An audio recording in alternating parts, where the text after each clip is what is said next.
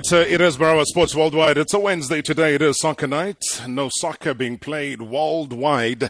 But I can tell you that the former Bafana coach Stuart Baxter has been relaxing at his Scandinavian home. I don't know if he's been relaxing. He'll tell us all about it, though. Helping the local coaches association with all sorts of analysis, seminars, and lots of work that he's been doing. But I know that he was due to move to China. And that is why we decided to drop him a line all the way at home and find out how he is doing. Live from Sweden, Coach Stuart Baxter, good evening. Thanks for sharing the last 15 minutes of our show with us. Welcome to the show. Thank you, Robert. Good evening. Can I call it relaxing, or is it also just literally a trying time for everybody around Sweden? Yeah, I think it's the same for every other country on the planet, Robert, at the moment. I think we all try and put a brave face on. We're all as anxious. And we just try and get through this as best we can and support each other and try and be grateful for some of the more simpler things, instead of being grateful for the 3 points. Now, the simpler things about being healthy and being with your family and keeping together with your loved ones. Sure. That's a powerful message, because at times we get so mired in 3 points and a draw and VAR and all sorts of things that the essence of life. And as I did with Coach Mushin Etrogrel earlier on, I'd also grant you that opportunity. You worked pretty closely with Doc Kumalo, having lost his mom as well yesterday, Mom Mabel. Maybe you just want to send through your condolences. Yeah, well, Doc's a good friend of mine. He's one of the people I really respect in the game, and I think everybody, when you lose someone very close, it's tough, and it's even more so now because of the circumstances surrounding the country. But Doc, if you're listening, just get the strength from someone, my friend, and just know that we're thinking and praying for you. Absolutely, Coach. Thank you so much for that. And a quick update, though, because I know before the virus, or maybe just in the midst of everything breaking out, there was that possibility of you going across to China. Is that put on hold now? Is that still somewhere in the pipeline? Well, what happened, Robert, was you can imagine, after AFCON and after I've left Bafana, there was a lot of interest from Egypt. And it would have been, that felt like, if I'm going to work in Africa, then I have to be honest, and I don't want to be insulting to anybody else. But if I'm going to work in Africa, then I'll work in South Africa, because that's where I've got so many friends. I've got a history there now, and I know something about the culture, and I know something about the people. So I didn't dive into Egypt, and then a contact developed in China, and they became very serious, but they were very slow, and they were not putting the contract on the table. When the contract actually went onto the table, we'd got so close to the rumours coming out that I started not wanting to dive in there either. And of course, when it hit and the news hit, then obviously they weren't going to pay a lot of money for a foreign coach to sit in Europe, and I wasn't going to go down to China, close to the epicenter, and start working. So it went on hold. We've agreed to come back, and the danger in that is that in the interim, if I get offered another job that I like, I will take it. And if their local coaches win the first 5 games of the new season, then they'll probably not want a new coach. So we know that we've been in the game a long time, but we are still talking, and they still at the moment they still want to be talking when they're starting to play again. Is this at a national team level, Coach, or are you talking about club football? No, it's one of the clubs. It's one of the. They do have a few clubs that have part ownership in. There's one in Japan, and there's one in Europe as well, and it's one of the part owned clubs. It came through a European, Japanese sort of roundabout way. Because there was an issue with the paperwork, I believe, initially, but then that obviously then got scuppered because of the spread of the coronavirus thereafter. Yeah, it was the sort of normal paperwork that you do with contracts. But this is a country I've not worked in before, and there were some sort of legal issues with work permits, how you get them, and tax certificates, and and things like that you don't want problems with. You want guarantees, and you're not arriving down into China and you've got a massive contract, but you can't get a work permit, and then you get sent home. That sort of thing. So I needed it clarifying, and the time that it took was the time that it took for the virus to rear its ugly head. Sure. And right now, though, because you're a football brain, Coach Mushin, like everybody else, like we all do, we missed the game. I had to laugh, Rob, when you said I'm relaxing.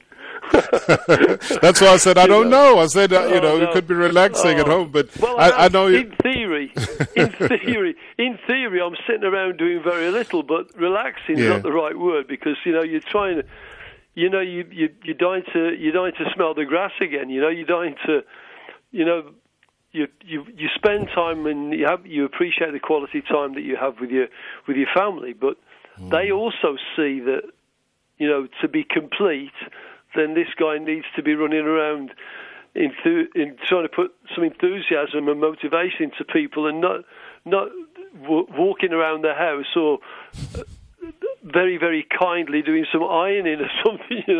They see that is not the joy of my life. No, without a doubt. And I'm sure you would also be equally proud of your son, Lee, who's been doing well. I saw them posting videos with the goalkeepers, just trying to show them how to keep active, because at the end of the day, it is about what you do within your own space and not take it as a time to just switch off completely. 100% correct, Robert. I mean, yes, I'm very proud of him. I mean, that he's taken that initiative.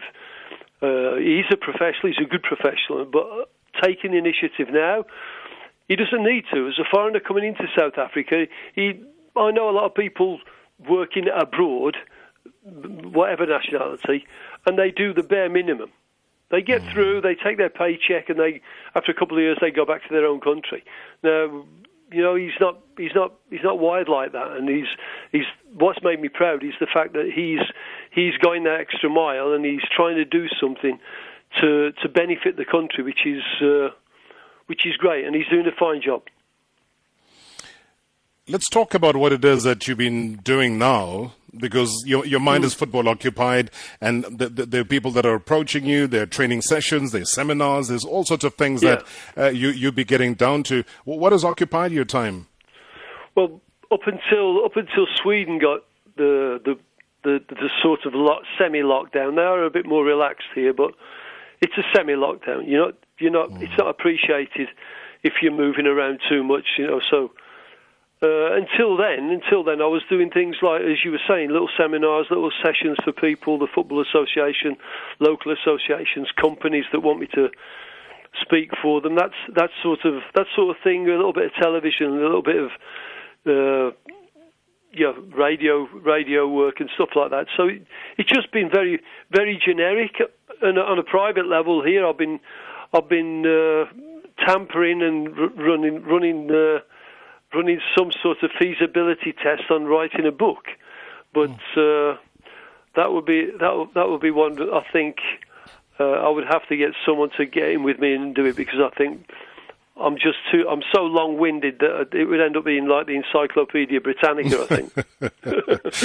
Well, that's interesting, though, because if you mention that Stuart Baxter's planning on writing a book, that would be one hell of a hot seller, I would imagine, because your life and your journey, whether it's here in South Africa or in Europe, it really doesn't matter. But then there's so many untold stories, I think, that have not really been put out there. Yeah, I think the sort of I wouldn't want it to be the sort of scandal read that maybe would sell. That would probably sell the best. But I would like it to be a read that raised a few eyebrows, but also gave a little bit of an insight, maybe, and just be interesting because of the content as well. And if it were to happen, how long from now? How many years from now would you see it coming through? Well, I could get it done quite quickly now, couldn't I? Because I could be working on it every day in this lockdown. So I could do it very quickly, but then it's got to go through the normal channels. I don't think we're going to get it in for Christmas, Rob, anyway. Well, I think we're going to have a lot of time, as you say, hopefully, if we all survive it and get through the protocols that are expected of us during this crisis.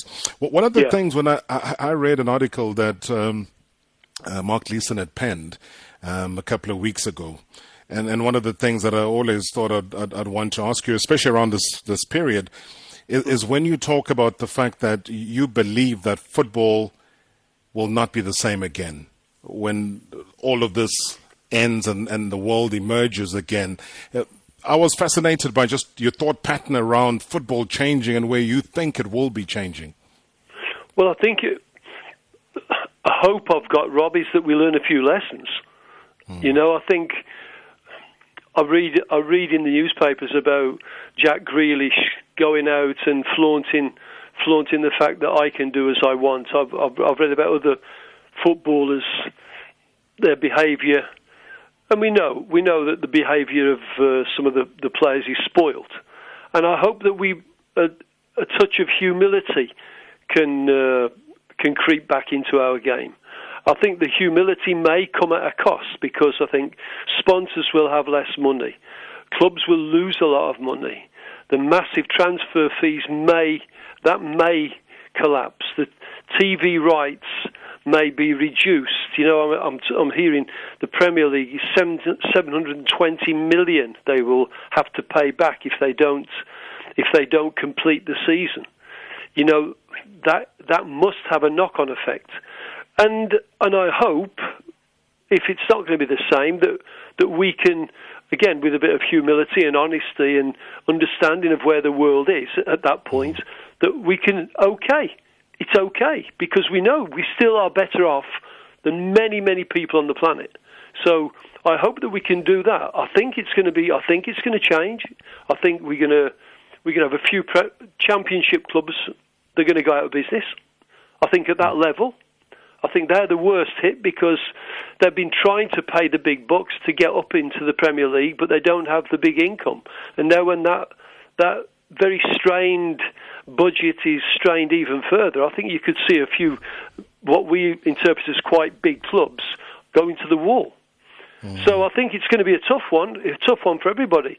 But even saying that, Rob, at this moment, I would like to see footballers globally doing more. You know, what do you think they're lacking, though, given the fact that some of the big prominent names are donating huge sums of money because they there are the big names with the big budgets? Yeah. But what would you like to see them do? Yeah, some of them are. Some of them are donating money. I heard Harry Redknapp saying on the television. He was saying that, you know, why do we have to be pressuring clubs to sort of give money? You know, some of the players have been earning fantastic money in the Premier League for years and years and years. To give 3 months' salary at the moment is peanuts for them. You know, maybe the boys should get together. I don't mean the boys in any particular dressing room, but just the players get together and say, listen, guys, you know, we have it well. You know, these people have got it. They're not as lucky. We need to give something back here. It's 3 months. Let's do something really big for 3 months. Now, if every club and every league and every association was to think like that, then I think then we're approaching, because we get on the same. I think that's appreciated. I think the general consensus is that we have it well, and we do, Rob. Professional athletes, they have a good life. They get paid for keeping themselves healthy, and they get massive opportunities that normal people do not get. Now, with a touch of humility and a touch of caring, get onto those people's wavelength. You will get it back. You know, what you give, you will get back tenfold. So let's help each other through this. And that's a wish I've got now, because there's going to be a correction later. And I hope that will be a positive correction. Sure. I think it's a powerful one. It's also just made me think, as you're talking about this, that, you know, maybe the powers that be, I know that they derive a lot of money from the TV rights and the TV income, etc. Is that if the World Cup does happen, that maybe the world gets to be able to see it via live streaming or something slightly more affordable. Just almost say to the world that, guys, listen, we've gone through the worst time. Here is the football. Please go and watch it without having to spend exorbitant amounts. There you go. I mean, look, I mean, that's a great idea, and I'm sure there are more ideas than that. And I just like to. I don't want to read that Daniel Levy, the chairman of Tottenham, has just pocketed £4 million because of as a bonus for the completion of a stadium, when there are hundreds of thousands of people in his own country that are going to the wall. There are millions worldwide that are going to the wall, and he's just pocketed £4 million on top of his £3 million salary, while he's reducing the salaries of about 50 people within his own football club. I don't want to read that. I want to read that he's donated £2 million to the NHS or to £1 million for welfare of kids in Africa. I want to hear positives. I don't want to hear that nonsense. Well, I suppose, again, he could be saying with the very same stadium that he's getting the bonus for, could be doing like the guys at Man City were doing, and saying, here's the stadium, authorities, if you guys want to use it for anything, whether it's an emergency hospital, you want to put up tents, you want to put up this and this, it is available for whatever work that you do. Then we'll say, okay, 100%, great, well done. Oh, love the conversation, appreciate that, Stuart. don't they? Oh, of course they do. Normal people will appreciate that. And again, when we're playing football again, you will have goodwill. Yeah. If you're sitting up in your ivory towers and this virus drifts away, there'll be a lot of animosity afterwards if you weren't seen to be playing a role in a positive way. I think you'll get it back. I think you'll get it back tenfold. Oh, I got so much into this conversation, I didn't look at the time. Stuart Baxter, I want to thank you so much. Thanks for telling us what you're up to. Please keep safe. Really keeping in touch with a lot of people around the world every single day, and also just emphasizing the fact that this is a global pandemic. It's not South Africans that are being told what to do. You've played your part. You're a respected figure here on the continent and globally when it comes to football. I thank you so much for the time you've given us tonight. Thank you, Rob. Can I just say to everybody listening that we are in this together. This is global. This is not about being told what to do. It's been advised for everybody's best, and everybody go safely. And to you and your staff, Rob, it's been lovely talking to you again, and stay well. Thank you so much there. Coach Stuart Baxter coming through live from Sweden. A very important call, very important conversation, which does lead to us now going straight to Ayabonga Cawe, because I know that there was a press conference today. Taxis, things seem to be slightly different. I don't know if they are now allowed to be fully loaded. There are strict rules. Will they comply? Is government backtracked here? Seems so. It seems so. Pudom Talagunjan. Hey. Yeah, it's happening, Tataman. Yeah. But you can fill up a taxi if you can find N95 protective masks. Now, I can tell you, if you would go to your local store, you probably wouldn't find that on the shelves. You don't get them. Yeah, so effectively here, I think it's...